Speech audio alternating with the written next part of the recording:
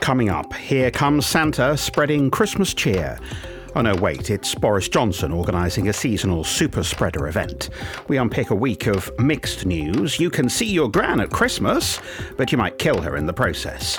Meanwhile, the economy's screwed and the cabinet's full of bullies. The seasonal fun starts here.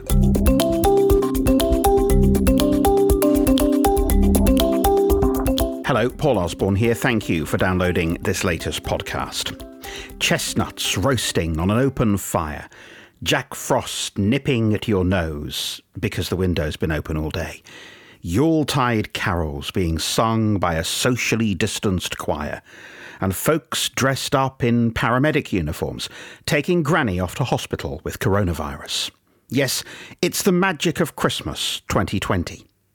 As England prepares to emerge from a lockdown that never really felt like a lockdown, and as Boris Johnson emerges from 2 weeks of self-isolation, imposed because no one in Downing Street appears to wear a face mask, we increasingly seem to pin all our hopes for this most awful of years on Christmas.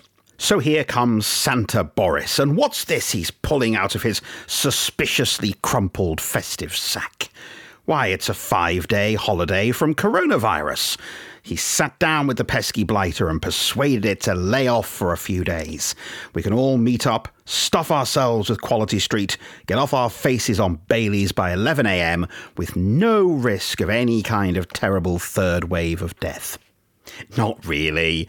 He's just decided that it's more important to avoid the political penalty of supposedly cancelling Christmas than it is to protect people from the risk of dying in a hospital intensive care unit in January. A small price to pay for 5 days of fun. Back in April, the Queen talked about her wartime generation, the sacrifices they had had to make, and wondered if this pandemic would demonstrate our ability to make sacrifices for the greater good.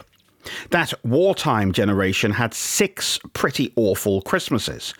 We can't bear the thought of one without a gigantic piss-up, even if the price is another surge in infections, hospitalisations and deaths.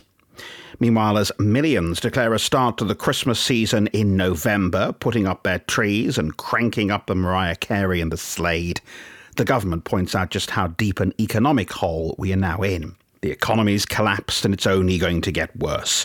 But while friends of cabinet ministers can line up for massive PPE contracts or high-paying jobs running COVID tests, the very people who've run the biggest risk of infection, the people who've kept our schools open, our public infrastructure, are first in line for the pain. A pay freeze on top of all the other misery of this miserable year. Well, we'll get to that in a moment, but let's start with those plans for Christmas as we bring in Robert Meakin. So, Robert, 23rd to the 27th of December, all bets are off. Up to 3 households. Households, by the way, of any size, as long as they count as a household, can form a Christmas bubble. It is, according to Boris Johnson, a special time-limited dispensation. According, however, to one member of SAGE, it is throwing fuel on the COVID fire and likely to lead to a third wave of infections and hospitals being overrun. Merry Christmas! I know, and my initial feeling and frustration was, as someone who's lived under the regulations like most people for all this time, was it just seemed obviously pretty nonsensical, to put it politely. Then, I'm also reminded that whether we like it or not, I think there's a significant percentage of this country that was going to ignore whatever other rules were put in place. I spoke to someone a good few weeks back who, perfectly reasonable, law-abiding individual, and she just said, you know what, no chance. When it comes to Christmas, I'm going home. My dad's going to pick me up. He's going to drive me the 200 miles. I'm going back. I'm going to be the rest of the family. And I think she spoke for a large percentage of people. And I do think the government is stuck between a rock and a hard place, because if they tried to put down stricter rules, we'd be having all these headlines saying, look, the police are stopping people going to see mummy and daddy at Christmas time. But they've now got this bizarre sort of fudge where they're giving these people these grace. And I really do think it's because they really feared there could be chaos otherwise, and a lot of people would be trying to break the rule anyway. I get it. I mean, the government, I think, knows full well, as to the devolved administrations who've all signed up to this, that this is a risky move that will almost certainly lead to more infections and more deaths. The people who get infected at Christmas, their life will be in danger in the middle of January. That is every single year, the period in each year when deaths are at their highest anyway. So they will be adding further strain on the NHS. They know all this, but as you say, what was the alternative? It was mass civil disobedience. It was mass law breaking. It was, and this is probably not the first time we're going to say this today, a politically motivated decision, regardless of whether or not it was the right decision. It highlights rather Boris's instincts as a politician. He's been this gloomy figure pretty much for the whole year for obvious reasons, and he really wants to avoid the role of the Christmas Grinch, doesn't he? He would always, by his instincts as a politician, want to pull something out of the bag and be the cheery Santa Claus just for these few days, and this is what that is. Even though most people have however unhappily agreed to abide by the rules and regulations of recent months when it comes to Christmases and people wanting to get together in their kitchens and drink a load of booze together, that's one thing a lot of people aren't prepared to give up, and that's what this is really about. You or I may think, well, that's, as I say, is still pretty illogical because COVID doesn't know it's Christmas, but that's how a lot of people feel. People are going to break the rules anyway. And I think, yes, the Prime Minister's playing a populist move, but B, I think he's placed in an impossible position, to be fair. There are echoes, too, of what happened when the first lockdown was eased back in sort of May, June, when we had that stay alert fiasco, which sort of shifted the responsibility away from the government saying, do this, don't do that, onto you. And sort of said, well, you have to decide what you think is an appropriate level of risk. So the rules are being loosened over Christmas, but at the same time, people are being told you should use your own judgment about whether or not you want to visit your elderly relatives this Christmas. You give them what you say, the politically motivated, you want to be Santa, yes, you can go and see everyone for Christmas. And then you say, though, of course, you probably shouldn't. It does, to me, seem a fairly precarious way to go about things because it just seems, as you say, there's a huge amount of risks, and we're going to be fairly predictably, very unfortunately, talking about the Christmas COVID spike in January now. But it seems the government is ready to take that hit. Well, before we get to Christmas, we've got 3 more weeks of December to get through under toughened restrictions, a 3-tier system. That's coming back once the lockdown ends. The Christmas announcement, in a way, was sort of the sugar before the horrible medicine of the 3 tiers. I mean, government insiders saying, look, no one's going to be happy about these tiers.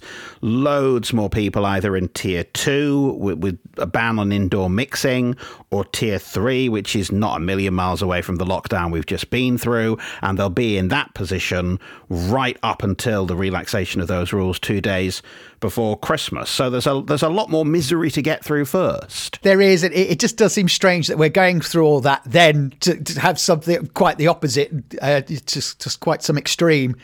We just seem to be having a sort of shorter, more intense spike as a result of this. So it doesn't really make much common sense. I mean, tighter restrictions could actually lead to an even bigger blowout at Christmas. Yeah, indeed. Because people have been, in some parts of the country, they've been under, pretty tight restrictions for months now. And you're just going to take the shackles off for 5 days and say, do what you like for a few days. Then and some of these rules don't make sense. We're going to have vast parts of the country being told no indoor household mixing, but 2,000 people at football matches. It just weird. Yeah, I'm afraid. I mean, the football thing is an odd one. Again, just has this strange little parallel universe alongside the rest of the world. Really, when it comes to Britain, that this obsession with the football must go on, the football must happen, come what may. Football fans must be in stadiums, and you've got all sorts of other issues going on where people can't go into pubs and all the rest of it. Somehow, the football occupies different territory in terms of the social rules we're supposed to abide by. I speak as someone who's not anti-football, but I've still found it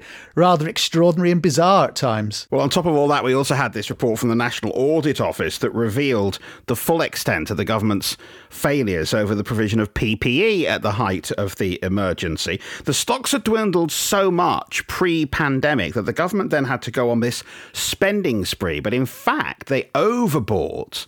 They bought 5 years' worth of PPE. They spent an extra £10 billion because the prices had soared so much. Some of that PPE, as we know, turned out to be rubbish and couldn't be used. And of course, we also know that an awful lot of contracts seemed to miraculously find their way to people who had political links to the Conservative Party. That was a particularly sort of grim revelation, obviously, in recent days. You get these ghouls in the shadows who are profiting enormously from this current crisis we're in. And as you look at all the sacrifices people are making, the current state of the economy, and you hear someone is trousering millions upon millions of pounds amid all this.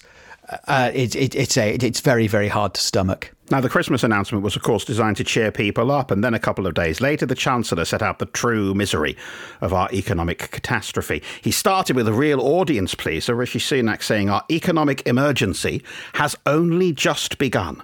And then he set out the stats, the economy shrinking by more than 11% this year. That is the biggest fall in 3 centuries. Unemployment set to peak at 2.6 million. A huge number of complicated numbers, but a very big, sort of scary moment to be told, actually, this is what the year has cost us. I mean, any government economic strategy went up in flames back in March.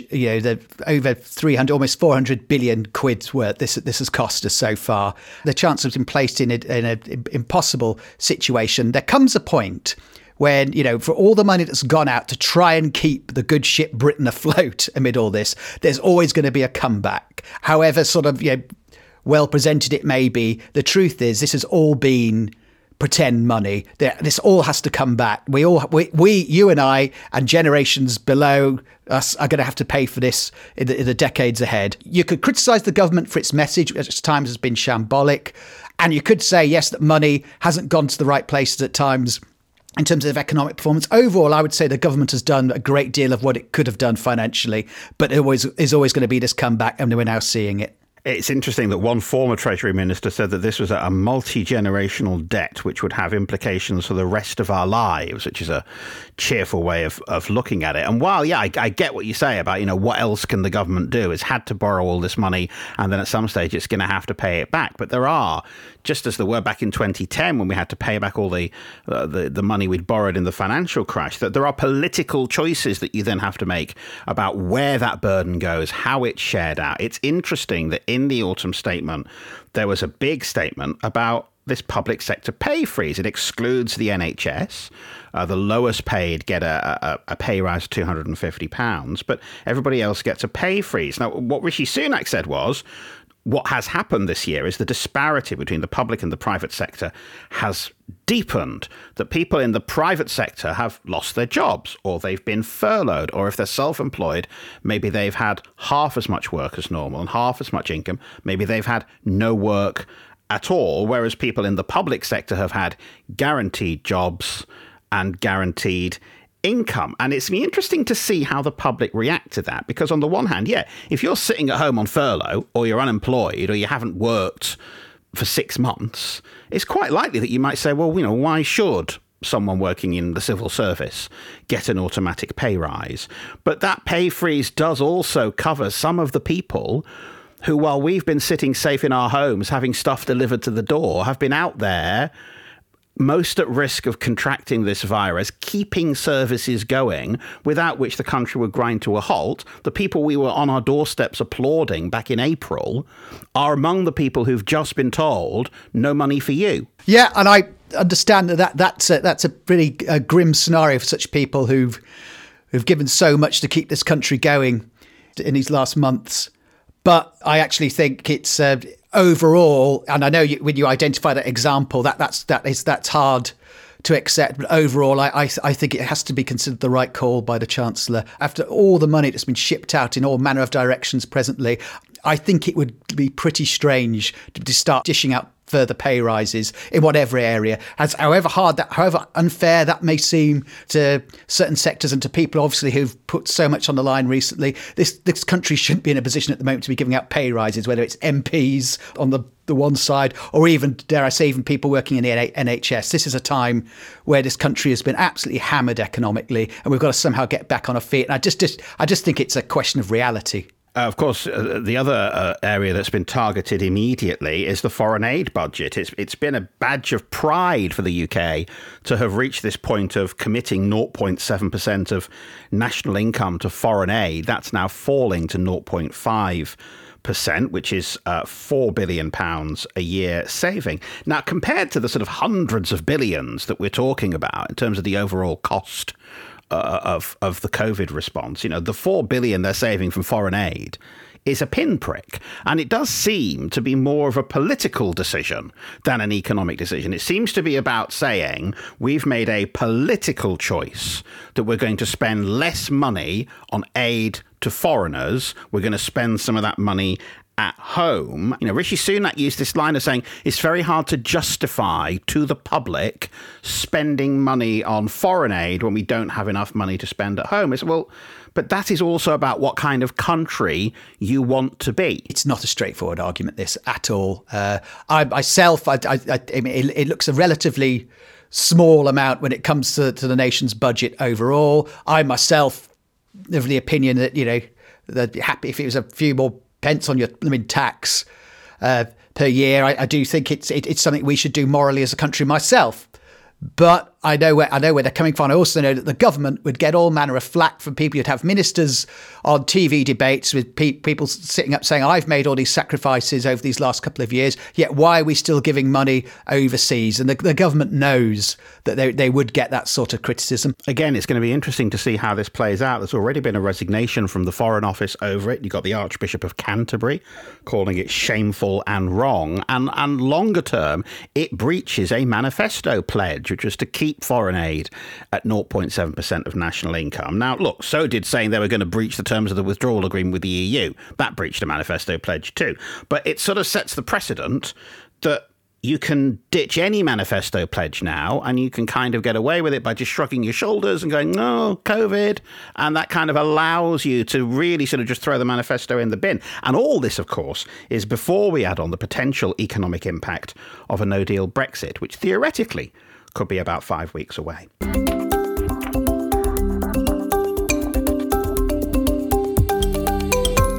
Boris Johnson apparently told his cabinet at the weekend that he won't tolerate bullying, which is interesting as it happened immediately after he had specifically tolerated bullying. Johnson wrote a new foreword to the ministerial code when he became Prime Minister last year, and he said there must be no bullying and no harassment. He left off the bit where he said, unless it's Priti Patel.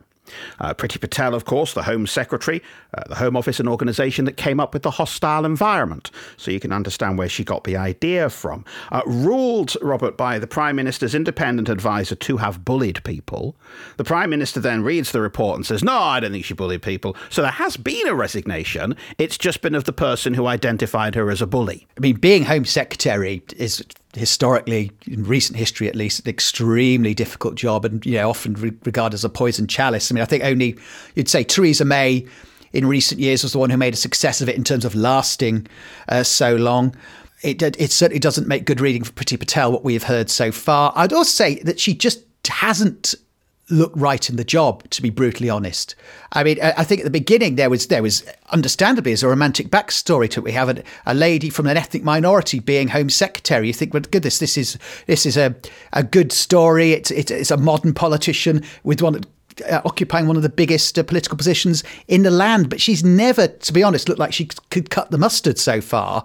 I wonder whether she will actually be politely moved sideways and down a bit in the coming weeks and months. Boris, quite understandably right now, doesn't want to be in this position where he's having to sack senior government figures. He's got enough on his plate without having to that sort of upheaval. But I wouldn't be surprised a bit further down the line if we see her sort of shuffled away half politely to something else, because the feeling is that she hasn't been able to put her stamp on that, what is a very, very difficult job. And then you put on top of that the fact she's been feuding and allegedly threatening staff members. It doesn't look like a match made in heaven, and it doesn't look destined to last all that long. The Prime Minister told Conservative MPs in a WhatsApp group they needed to form a protective circle around the person he described as the Pritster.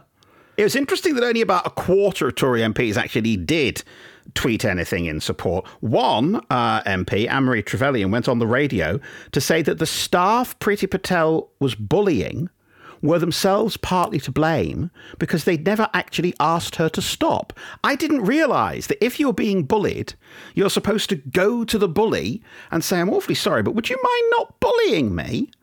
Other people were saying, oh, she's so kind and caring and lovely. She once came to my constituency and she stroked a kitten. Look, I've worked in the media for more than 20 years. I've encountered more than a few bullies.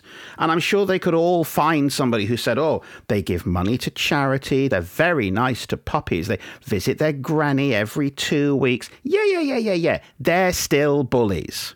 But what's also interesting about this is what it says about Boris Johnson's decision-making process. The primary force driving his decisions is what's going to help him in this immediate moment. So, Dominic Cummings, another bully, who shattered public support for the government's COVID restrictions. When he does that, Boris Johnson backs him. In doing so, invests a huge amount of political capital, only to chuck him out 6 months later because he's fallen out with his fiancée.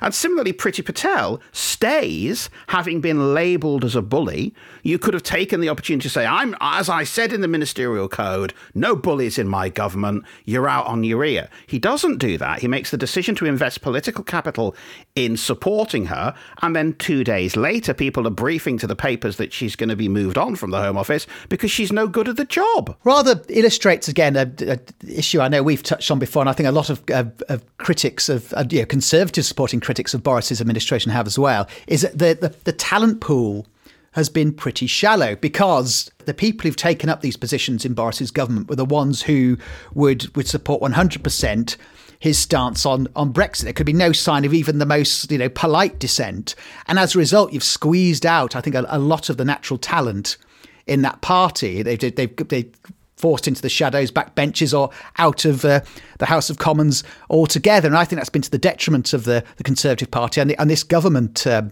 presently. And for my money, I think Priti Patel represents that. I feel she's been over-promoted. It was almost favours for the few who'd stick close to him during that civil war in the Tory party. It's also worth pointing out a massive hypocrisy on the part of many people, particularly the opposition benches, demanding Priti Patel be sacked for bullying, who were openly dismissive of bullying allegations against John Bercow when he was Speaker, because they believed that he was on their side when it came to Brexit. They decided that was more important than standing up for people who were being bullied in their place of work. There's always these double standards. You think that the allegations surrounded John Bercow, a lot of people who considered themselves to be very much opposed to bullying normally were oddly quiet because it didn't suit them at the time. But such hypocrisy has long reigned in British politics. Well, let's quickly turn to the Labour Party, led, at least as far as we know, by Keir Starmer. After Jeremy Corbyn was suspended and then readmitted to the Labour Party, Keir Starmer refused to make him a Labour MP again. So we're in this slightly bizarre situation where the leader of the Labour Party is unable to stop somebody from being readmitted to the Labour Party, but is able to stop that member of the Labour Party from sitting in Parliament as a Labour MP. So if this is supposed to show, a tough new attitude and a new broom, I'm not absolutely certain that it's worked. No, it's the Labour Party at its glorious best, really. A very, very convoluted state of affairs. He's gone. He's not gone. He's back. Well, no, he's gone. No, he's sort of back. Labour Party bureaucracy rarely disappoints.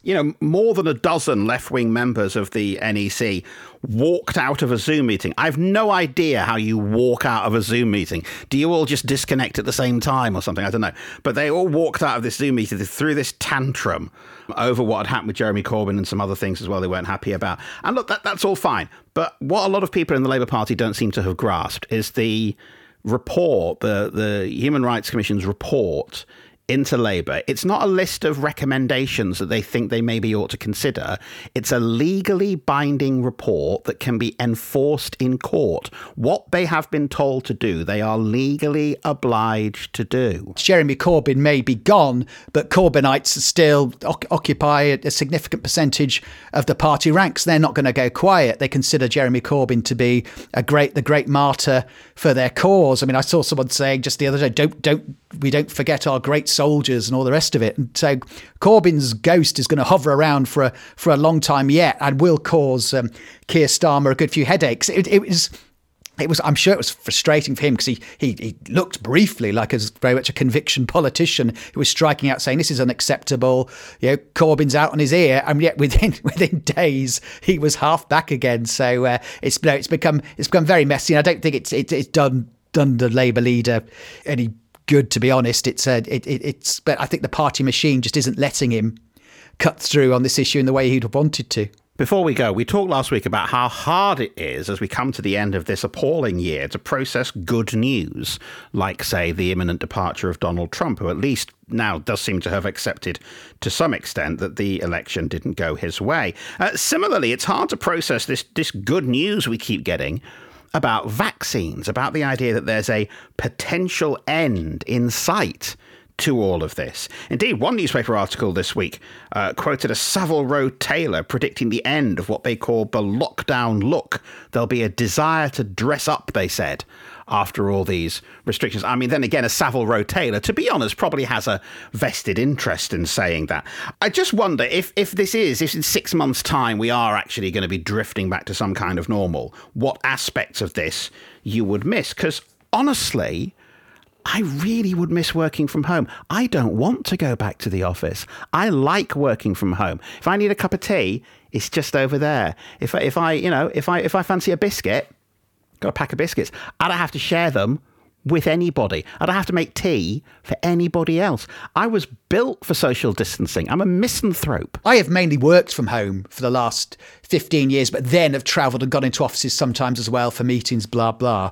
But when I have worked in offices, everyone increasingly have been in their own little pods anyway. Everyone's got their headphones on, all listening to their own particular areas of expertise, their own information that they require. I work for newspapers and magazines. They've all gone out with the guy who's putting my words on the page in one part of the country, my editor in another part of the country, the illustrator in another part of the country. And that's the way businesses have been running all over the place. What I won't miss is Zoom calls, is the absolute misery of Zoom calls. At one stage, because my home office is not the best lit part of my home, I invested in one of those light rings, like some kind of 20-year-old social media influencer. But when I switched it on, I was not only blinded, but I was reminded as I looked into the camera that I am not a 20-year-old social media influencer. I'm an angry, bitter, middle-aged man. And the light ring just made it blindingly obvious, blindingly being the operative word, to everybody looking at it. But no finer example of the proof of our technical incompetence, of course, than Boris Johnson, who managed to mute himself while giving a statement to the Commons from isolation. It's almost as if those IT lessons he had from that American woman, Jennifer Arcuri, weren't really IT lessons. I hope you're not suggesting something else is going on, Paul. Not Santa Boris, the man who's sorted the coronavirus out, has had a word, and who's made certain that COVID will just back off for 5 days. He wouldn't do it. He wouldn't do anything underhand, I'm sure. I think we'll leave it there. Don't forget there's always more on Twitter, Facebook and Instagram at PartyGamesPod. At partygamespodcast.com you can download all the past episodes and subscribe to hear the new ones. For now, though, thanks to Robert and to you for listening. Goodbye.